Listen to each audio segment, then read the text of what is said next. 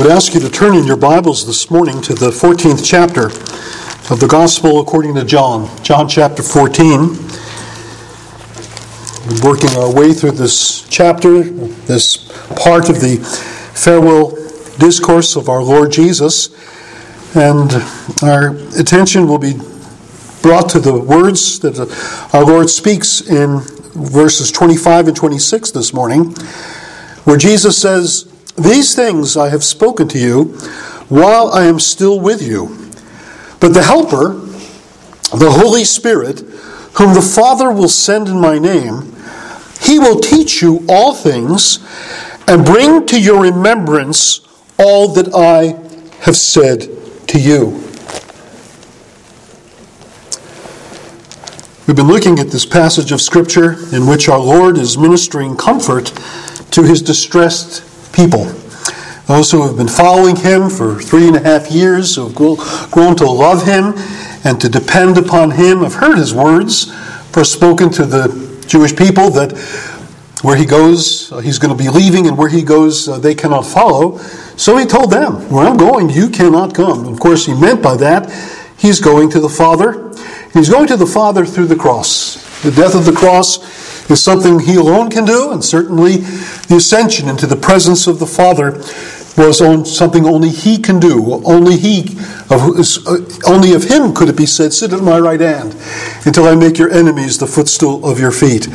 But in his absence, our Lord has made it clear already that he would pray the Father to give them another helper. He has been their helper. He has been the one that they've looked to, the one they've trusted in, the one they've been taught by. And now, as he ascends to the Father, he will pray the Father to give them another helper, the Spirit of truth, whom the world cannot receive, but they will receive, because Jesus says he's been with you, and that likely would mean that he was with them in the person of Jesus. But he will also be in you. He will be making you the very temple of the Holy Spirit, the very tabernacle of God. The presence of God will be not just around them and about them, but in them, as God himself will dwell in them through the Holy Spirit. And that's a great promise that's given. But our Lord is also desirous that they would know more of what the Spirit has come to do. So it's not only that this is a section of Scripture where Jesus promises the gift will be given, rejoice, you will receive the Holy Spirit, but he also wants them to know what the work of the Holy Spirit is designed to do. And it's that aspect of the truth of this chapter that I want to underscore this morning. Again, the Spirit that had been with them in the person of Jesus and would soon be in them will be the Spirit that in chapter 20 Jesus would breathe and say, "Receive the Holy Spirit." And then they would also see the Spirit given at Pentecost. And I don't know the way in which you exactly fit those two givings of the Spirit together. It may well be that the giving of the Spirit to the 12 was what Jesus did when he breathed on them in chapter 20 of John. And then the wider grouping of 120 received the Spirit in the upper room. Something like that might be the explanation, but the point of it is that the ascended Christ will send forth the Spirit, and the Spirit will come to do a specific work. He says to them in the words of verse 25, "These things I have spoken to you while I am still with you, but the Helper, the Holy Spirit, whom the Father will send in my name, he will teach you all things and bring to your remembrance all that I have said to you." So Jesus presents the Spirit and his work in terms of what appears to be in the very words themselves, a continuity that exists between Jesus' ministry with them these 3.5 years and what the Spirit will come to do. There is continuity between the work of the Son and the work of the Holy Spirit. And it's interesting that when Jesus speaks of the Spirit coming, he speaks of him coming as the one whom the Father will send in my name. The Spirit is the sent one. Now, where did you get that language? Where have you heard that language before? Well, it's because in John's Gospel, Jesus is portrayed as the sent one. Jesus is the one who has been sent by the Father, who's been sent from the glory he had with him from the foundation of the world to come into the world. he says to his disciples in chapter 20, "As the Father has sent me, so send I you." He is the sent one. And he's going to send these disciples into the world to continue the ministry that he had begun. But their ability to continue that work had need of what exactly Jesus says now he would supply. The Father will now send the Spirit in my name. So the Spirit would come as Jesus leaves. Now, of course, Jesus will not leave them entirely, because Jesus is at the right hand of the Father, interceding for them, being a paraclete or an advocate in heaven for them, as the Spirit comes to them on earth to dwell with them as the Spirit of the risen Christ. And that continuity is expressed by the fact that both of them have been sent by the Father. The Father will send the Spirit, even as the Father has sent me. And the Father will send the Spirit, he says, in my name. He doesn't come on his own authority. He doesn't come to do his own thing. Now, this is something that we need to underscore. When I was a young Christian, one of the things that people said to me was how this whole matter of the Christian faith worked, is that I believed in Jesus, and that was wonderful, that was good, and that got me a good portion of the blessings God intended for me. But I didn't have the whole thing just yet, because God had something more for me, and that more for me that he had for me was the Holy Spirit. And then they put me through this bit of a interesting exercise in which they prayed me through to get the Holy Spirit and to speak in tongues. And, I knew there was something kind of suspect in the way I was sort of coached into this experience. When I was being told exactly what to do to get the blessing. Jesus says, I'll pray the Father and he will give it. Jesus says, the Father will send the Spirit in my name. Doesn't seem to be that it's something that's very, very complex. The Scripture tells us that having received the word of the truth, the gospel of your salvation, you are sealed with the Holy Spirit of promise. God gives his Spirit to believers in Jesus. And the Spirit comes to do the work that Jesus began upon earth in his ministry for his people, in his doing and in his dying. And sending to the right hand of the Majesty on high. Now the disciples that are sent forth into the world need the very presence of God in them and with them to be doing the work that they are called upon to do. Now think of it. They had Jesus for these 3.5 years to resolve their problems. They had Jesus for 3.5 years to impart to them wisdom. They had Jesus for 3.5 years to direct them in that which they were to do. And now they're being sent into the world to make disciples of the nations, to establish his church, to figure out how to resolve problems. How are they going to do this on their own? They didn't have the resources. God's going to grant them the resources.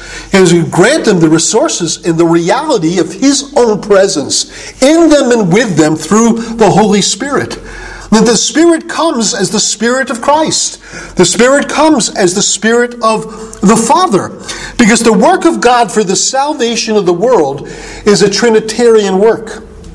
The Father sends the Son and the Spirit into the world to achieve our salvation. And any good that mere mortals can do is what's done that's firmly rooted in an allegiance to and dependence upon the work of the Father and of the Son and of the Holy Spirit working in us and through us. And the Spirit's work is never detached from the Son. He's not an independent agent. The helper, the Holy Spirit, whom the Father will send in my name. The Spirit operates in the name of the Son. He operates as the Spirit of the risen Christ. There's the closest of all possible relationships we could ever conceive of between the interpersonal relations of the members of the triune God. He says, in that day you will know, he said this earlier, that I am in the Father is in me, and I in you. And the Father is in the Spirit, and the Spirit is in the Son, just as certainly as there is that union that is established between the triune God and his people. It mirrors that union that is in God himself. As Jesus and the Father are one, so we are to be one in the church. As Jesus, the Father, and the Spirit are one, so unity is to be expressed as we maintain the unity of the Spirit in the bond of peace. The closest of possible relationships exists between the members of the triune God. In chapter 16, we read that the Spirit will not speak on his own authority, but whatever he hears, he will speak. He will glorify me, for he will take what is mine and declare it to you. So there's simply no place for discontinuity. You get Jesus first, and you get the Spirit, and they're doing different things in different ways. No, it's one salvation that comes to us through the gift of the Son and the gift of the Spirit, through the Father sending the Son and sending the Spirit into the world. And so we conceive of the work of the Spirit, and should conceive of the work of the Spirit, as a work of continuity between the Father, the Son, and the Holy Spirit, and continuity between Jesus coming into the world and then giving the Spirit as a subsequent reality in his people's lives. He's come to work in the name of the Son as another one sent, proceeding from the Father. Now, the second thing the passage tells us about the work of the Holy Spirit is that the Spirit whom the Father would send in the name of the Son is the Spirit who will, Jesus says, quote, teach you all things and bring to your remembrance all that I have said to you. Again, when I was a young believer, I would frequently encounter folks. I think you encounter them today, but I simply remember lots of interactions I had with people whose habits of church attendance kind of ranged from lax to non-existent. And when I would endeavor to invite them to church, and they tell me things like, oh, I'll pray if the Lord will lead me to go to church tomorrow. And I'd say, look, you don't have to pray about it. It's something commanded, not to forsake the assembling of yourselves together. But they would say, well, yeah, church is okay. You know, if I feel the need to worship, I'm going to worship the Lord on my own. But you need to come to hear the Word of God. And they would often respond, why do I need to go hear the Word of God? Jesus has said he would give the Spirit, and the Spirit would teach me all things. I don't need the church. I don't need the ministry of the Word. I don't need teachers and preachers. I have the Holy Spirit, and I have the promise of God that when the Spirit comes, he will teach me all things. Well, I came to have a standard response to that line of reasoning. I would simply say to them, well, just one of the things that Jesus said to you has the Spirit come to remind you of. Now, nothing, that you hear in the inner ear. Something that actually Jesus said to you. But that's what Jesus says in the same promise. Because Jesus is talking about people who have been with him for 3.5 years. People who would be his apostles. And a lot of the words that are spoken in chapter 15 of John's Gospel are simply not spoken to all believers. Now, there's application we can make to all believers, but the words that are spoken to a group of people who would do a special work in the founding of the church, in the planting of the church in the world, in the getting the gospel right and straight and putting it to writing in our New Testaments. And they had to be a people that would have special promises given to them. We speak of apostolic authority because we believe that there are certain people called apostles who possessed an absolute authority in the church. And when apostles spoke, you needed to hear them. Because apostles walked with Jesus. Apostles were eyewitnesses of his resurrection. To an apostle, it can be fulfilled, this promise that Jesus made. When he comes, he will teach you all things, and he will bring to remembrance all the things I've spoken to you. 3.5 years of hearing Jesus' words. 3.5 years of hearing Jesus speak. We tend to be forgetful. Especially today in the world in which we live, we're not good auditory learners because we simply can stick it in our computers or in our tablets and have it accessed there. But in the ancient world, when they didn't have such things, you know what they would do? They would try to memorize everything as much as they could hear. But now they wouldn't necessarily be dependent on whether their memories were completely right, because God would give them an added blessing. God would give them the added benefit that the Spirit would be given to them with a special mission for them, them. And that special mission is that they would remember the things that Jesus said, so they wouldn't get it wrong. And you see an instance of this earlier on in chapter 2 of John's Gospel. Remember when Jesus said, "Destroy this temple, and in 3 days I will raise it up." And the Jews heard that and said, what crazy stuff is this man saying? This took 46 years for Herod to build the buildings of the temple. He's going to raise it up in 3 days? And then it says that when Jesus was raised from the dead, they remembered. There was a remembrance ministry that was given to them through the Spirit that not only brought to mind the words that Jesus spoke, but also enabled them to understand the meaning of the words that Jesus spoke. So that when Jesus was raised from the dead, they remembered the words of Jesus and they understood. He wasn't speaking about the temple buildings. He wasn't speaking about the architectural temple. He was speaking about the temple of his body. He was the temple. God's presence was in him. He possessed the fullness of the Godhead bodily. You don't have to go to a temple to meet with God. You need to go to Jesus to meet with God. He's the way of approach to the Father. He's the temple, the point of contact, the point of meeting, the place of meeting. The Old Testament, the temple it had two things. The tabernacle in the wilderness was called two things. It was called the dwelling of God, place of God. It was God's house. God dwelt there. His special presence was there. His omnipresence is everywhere, but his special presence in Israel was at the temple. But in the book of Exodus, as you move along, that place that at first was called the house of God, the temple of God, you know what it became? The same place was referred to as the tent of meeting. The tent of meeting. That house became a meeting place. The place where Israel met with God. The place where Moses met with God and heard the words of God. Jesus says he's the place of meeting. He's the place of contact. He's the place of drawing near. We draw near to God through faith in Jesus Christ.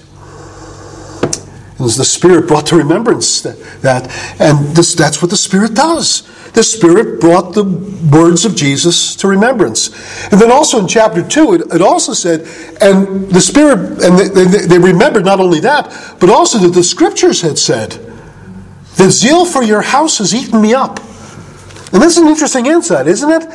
Right in the context, we're told that there was a ministry that they received of remembrance, of remembering the words of Jesus, and remembering the meaning and understanding the meaning of the words of Jesus. We're also told they remembered that the Scriptures had said. So when the Spirit comes to be the remembrancer, He doesn't only bring to mind the words of Jesus. So it's not just the words in red, folks. It's not just going out and get a red letter edition of your Bible, read the red, pray for the power, everything's okay. You got to read the whole Bible. You got to read the whole Bible, not just the red. Because they remembered that prophet Jeremiah, it was the psalm that said, zeal for your house has eaten me up. The prophet Jeremiah said the other thing, you've made the house of God a den of thieves. But the Spirit of God brings to mind the Scriptures. Spirit works, again, not independently of Jesus, but also not independently of the Word. The words of Jesus and the words of God. The Spirit is the one who inspired those words. Right? We're told holy men of God spoke as they were moved along by the Holy Spirit. That was the Holy Spirit's work in the prophets of old. And the Holy Spirit that comes to us is the Spirit of Christ, the Spirit of the risen and glorified Jesus. He's not going to come and contradict His previous work. He's not going to contradict His previous work of inspiring the prophets and inspiring the Scriptures to be written. So the Holy Spirit is going to be closely attached to, in His work of remembrancer, in His work of teacher, to the whole counsel of God. And so we're given the promise not of the Spirit to teach us all things. Again, the Spirit hasn't come to teach us quantum physics. He hasn't come to teach us nuclear physics. He hasn't come to teach us, I think some preachers think the Spirit's come to teach us everything about everything, because they have opinions about everything. Economists don't understand the economy, but preachers think they do. And there are all kinds of opinions from the pulpits about the economy. Preachers a lot of times they move out of their lane. But the lane in which the Spirit's promised to be a teacher is clearly in the area of the doing of the work that God has given us to do. Here are these men given this work of Jesus. As the Father sent me, so I send you. And now they had this Jesus with them to solve their problems, to answer their questions, to give them guidance, understanding, and insight. And now he was leaving. And Jesus is saying, in essence, don't fear. For all the things you ordinarily would come to me to learn, I'm going to give you the Spirit, and you're going to go to Him for those very things. It's in the context of all the sorts of things that disciples would go to their Master to learn about the ways in which they're to conduct the work He's given them to do. It's not an absolute promise about knowing all things. Because we don't know all theology, folks. We really don't. Even if we know the confession of faith, we don't know all theology. We don't know all that we need to know in ourselves or in one another. We need help outside of ourselves, and that helper primarily is the Holy Spirit that we go to teach us the things we need to know. And there's wonderful promises the Bible gives with respect to how the Spirit works, sometimes in times of great distress and need. You think of how Jesus says they'll bring you before governors and kings for my name's sake. And now if you would be brought before governors and kings for His name's sake, you'd be somewhat in fear and trepidation about what in the world am I going to say when the governor and king calls me before them to give an account of my faith in Christ. And He says, don't lose sleep about it. No, He doesn't say that, but He does say, don't be concerned. Don't be overly concerned about what you will say, because it will be given you in that hour what to say. God gives us His Spirit to give us an ability to do His will the hour that He calls us to go through the circumstance and situation that's needed. Often I've experienced that in the ministry when I've counseled people and been in the position of having to give advice when I didn't have a clue about what to say to people. And just the reality that, I've wondered, where in the world did that come from? Where in the world did that come from? Not a few sermons also had those elements in that. Where did that come from? I didn't have a clue that I would ever say that, but I did. And I'm glad I said it because it's true. Where did that come from? The Spirit of truth, whom the Father sends, gives us an ability to speak His truth faithfully. But again, it's in that area that all things that are needed, all things that will make us capable and competent, able, as ministers of the new covenant. And that was true for the apostles, and that's true for us as well.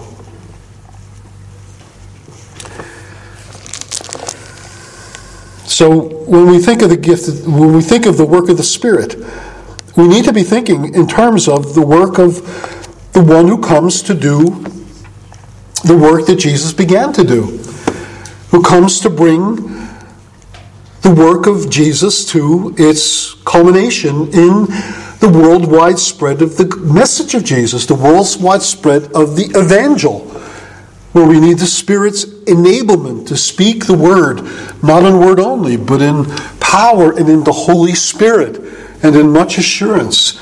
It's the Holy Spirit that aids us in ministry.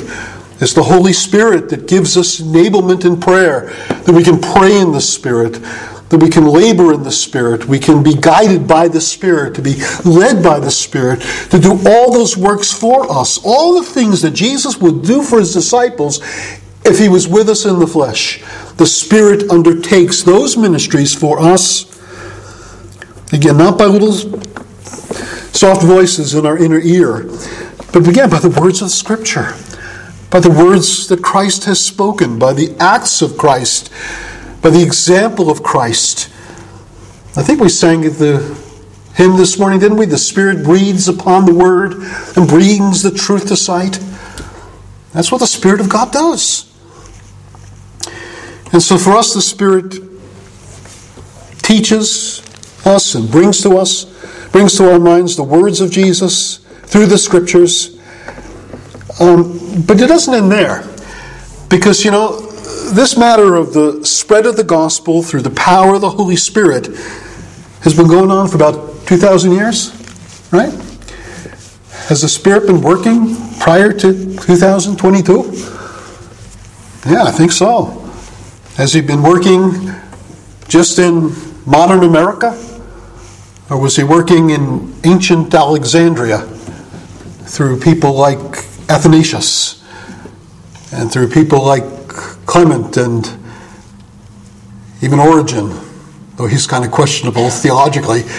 Brandon is a heretic, and yet he wrote 30 volumes on the book of Isaiah.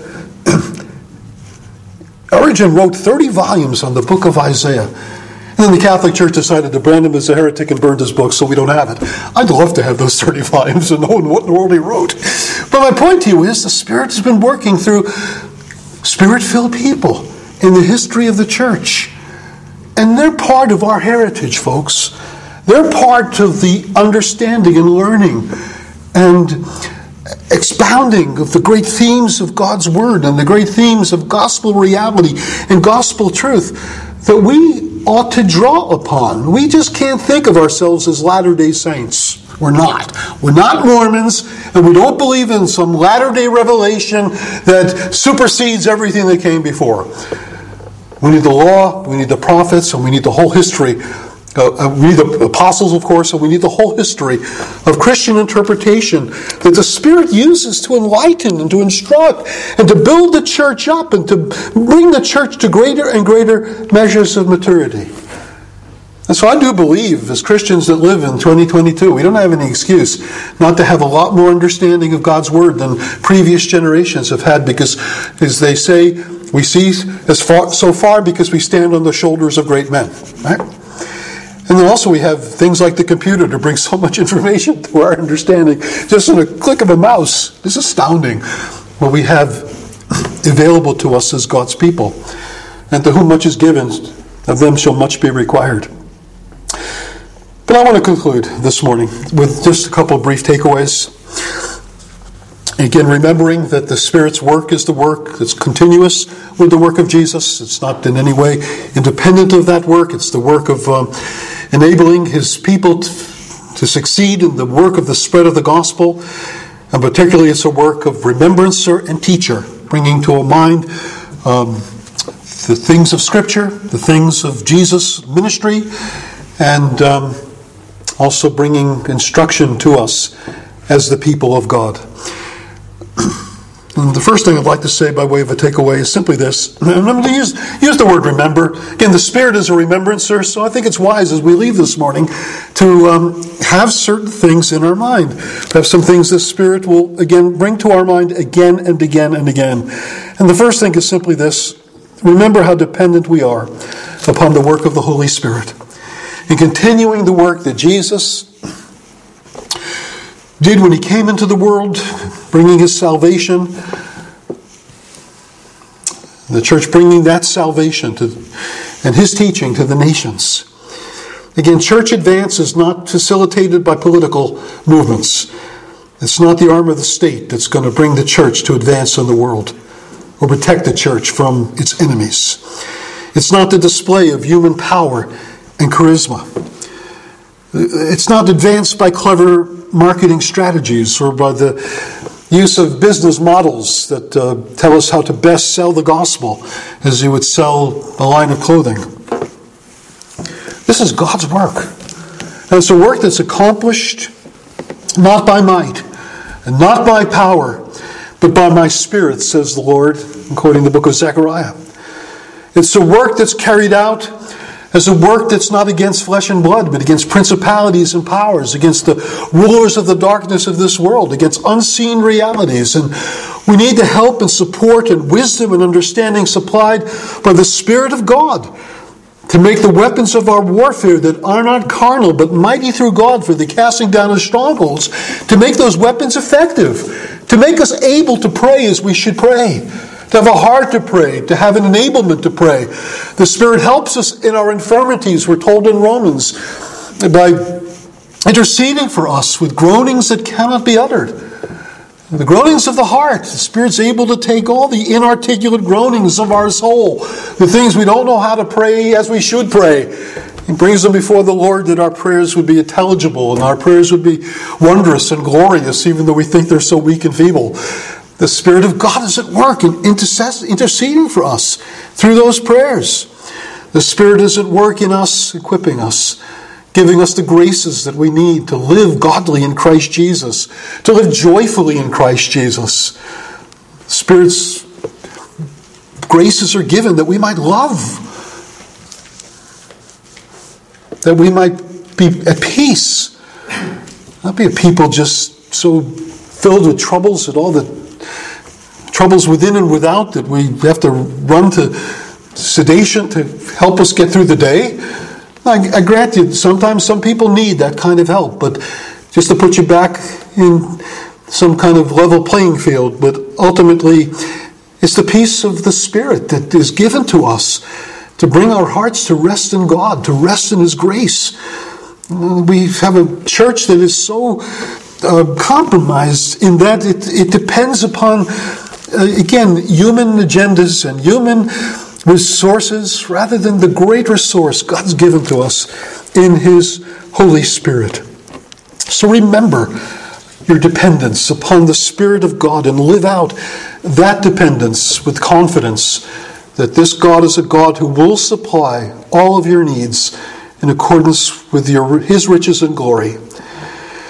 And then never forget, always remember the close connection between the Spirit and the Son and the Scriptures. The Spirit is never not to be found in places where the Scriptures are not found, or the place where the Son is not being magnified. In places that give short shrift to the Word of God and to the Christ of God, replacing that with some wonderful experience, this feeling-oriented experience. It may seem wonderful and impressive, but the Spirit's given to glorify Christ. The Spirit's given to reveal Christ. The Spirit's given to bring us into a deeper bond with and love for and commitment to the Christ in whom is all of our hope to be found. Don't accept anything that's devoid of God's truth. It empties its perspective of God's Word, the full counsel of the Word of God. I mentioned in Sunday school, I was talking to somebody at the wedding about the way in which we could look at American entrepreneurialism as a great way to advance the work of the church in the world. And I listened to the pitch, and I just simply respond, well, that's fine and good, but I've seen places in which that perspective has been adopted. I know the first thing that has to go is a lot of the truth of the Word of God. Because if you're looking to appeal to the masses in terms of what they're looking for and what they want, people don't want the Word of God until God makes them want them. God has to change the wanter. He has to change the desire of the heart. And so the first thing to go is the truth of the Word of God, and then comes in its place is some form of entertainment that will be palatable to the masses. Watch American TV on any given night in America, and just you don't see things that are going to improve your mind and improve your understanding of history and reality. And no, it's entertainment that's so bland and so designed to titillate emotions and lustful sentiments, but not to enrich the soul. Television hasn't gone and improved any since, I think it was Newton B. Minow. It was JFK's Secretary of Interior, I think it was, who made the comment about TV being the great wasteland of America. And even though we have cable and many, many, many more channels, still the programming hasn't improved. But the church is not to use TV as our model for how to entertain the masses in order to bring them in. We have a biblical model. Let's hold fast to it. Let's be informed by Scripture and trust in the Word of God through the Spirit of God to effect the work that only God can do. We want to be a people that will look at the work of the church when it becomes big and glorious and wonderful in the world and say, this is the hand of God. Nothing else can explain this, but this is the finger of God. This is what God has done.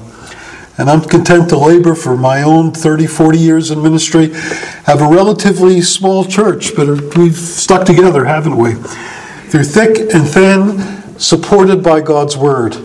That's going to be an amazing thing when we get to glory and we stand with Christ in glory. And there's been no tricks, no sleight of hand, no underhanded means to get us to stay together. It's just simply God's Word brought us together. God's Word and God's Spirit will keep us together till we get to glory and rejoice in the presence of our great God and our great King. Jesus says, I've been with you, but now I'm going. And the Spirit, the Holy Spirit, the Father will send in my name. And He will lead you into the truth. And He will bring all things to your remembrance, whatever I've spoken to you. Let's live in the light of the Spirit and His ministry, His work in us and through us, to the glory of the name of the great God of heaven and earth, our triune God. Let's go before His presence in prayer. Father, we're thankful for the work of the Holy Spirit. We're thankful that we can be a people dependent upon His presence and grace. We're thankful that, Lord, we're happy and we're satisfied. It's adequate, truly adequate, that we have your presence with us. That's the great end of living in this world. It's the great goal we're heading towards, to be in the presence of our God and of our King. And we thank you that you have not left us orphans. You have not left us empty and to go it on our own, to figure out a way of doing the work of the kingdom in our own wisdom, in our own ingenuity, by our own resources. You've given us the all-sufficient resource in the giving of the Holy Spirit to the people of God. So help us to walk in the Spirit. Help us to be led by the Spirit. Help us to labor in the power of the Spirit. Help us to hope in the hope of seeing great and wondrous things that you will do through the Word, by the Spirit, to the glory of the name of the King of Kings and of the Lord of Lords. Hear our prayers as we ask these things in Jesus' name. Amen.